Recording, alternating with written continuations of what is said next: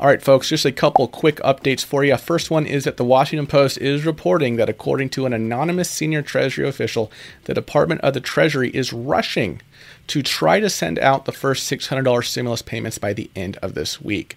Last week, Secretary Mnuchin said checks would arrive this week under the assumption that Trump was going to sign the bill last week. Well, as you know, he just signed it yesterday. But even so, it's reported that Treasury is still trying to send out the first batch of $600 stimulus payments this week. Keyword here, try. That doesn't mean it's going to happen, but they are trying. Obviously, those who are on direct deposit, if you got a direct deposit with the last stimulus payment, you will probably be one of the first to get this stimulus payment, okay? If you got a paper check last time, well, I wouldn't get your hopes up for this week, obviously. Now, this is particularly interesting given that Friday is New Year's Day, which is a federal holiday, but nevertheless, this senior official is saying that they're sticking to the same targeted timeline that Mnuchin outlined last week, but of course, things could change. So that's one update.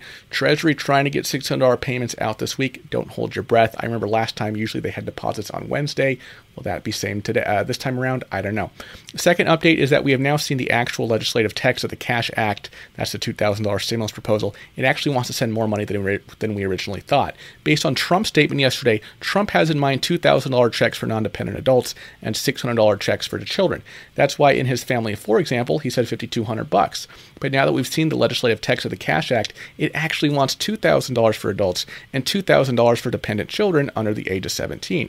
It's saying anybody who would get $600 under the original bill, that is now law because Trump signed it yesterday, well, scratch that, make it $2,000. It doesn't say only the adults. It says wherever $600 appears in that bill that's now law, make it $2,000. And where $1,200 appears, which is the amount for married couples filing jointly, make it $4,000. So that actually increases the cost of this thing, if this were to be amended like this, to $464 billion. Unfortunately, that gives Republicans even less of a desire to go for this, right? Because it's more money. And in fact, what the House is voting on today is different than what Trump had in mind. Because like I said, he wanted $2,000 for adults, $600 for kids, as indicated by the calculus from his statement last night. So the House is voting on this today. Right now, actually, they will need 2/3 present and voting to pass because they're trying to pass this under suspension, meaning they suspend the normal rules to get something on the floor quickly. But to do that, you need a 2/3 majority rather than a simple greater than 50% majority.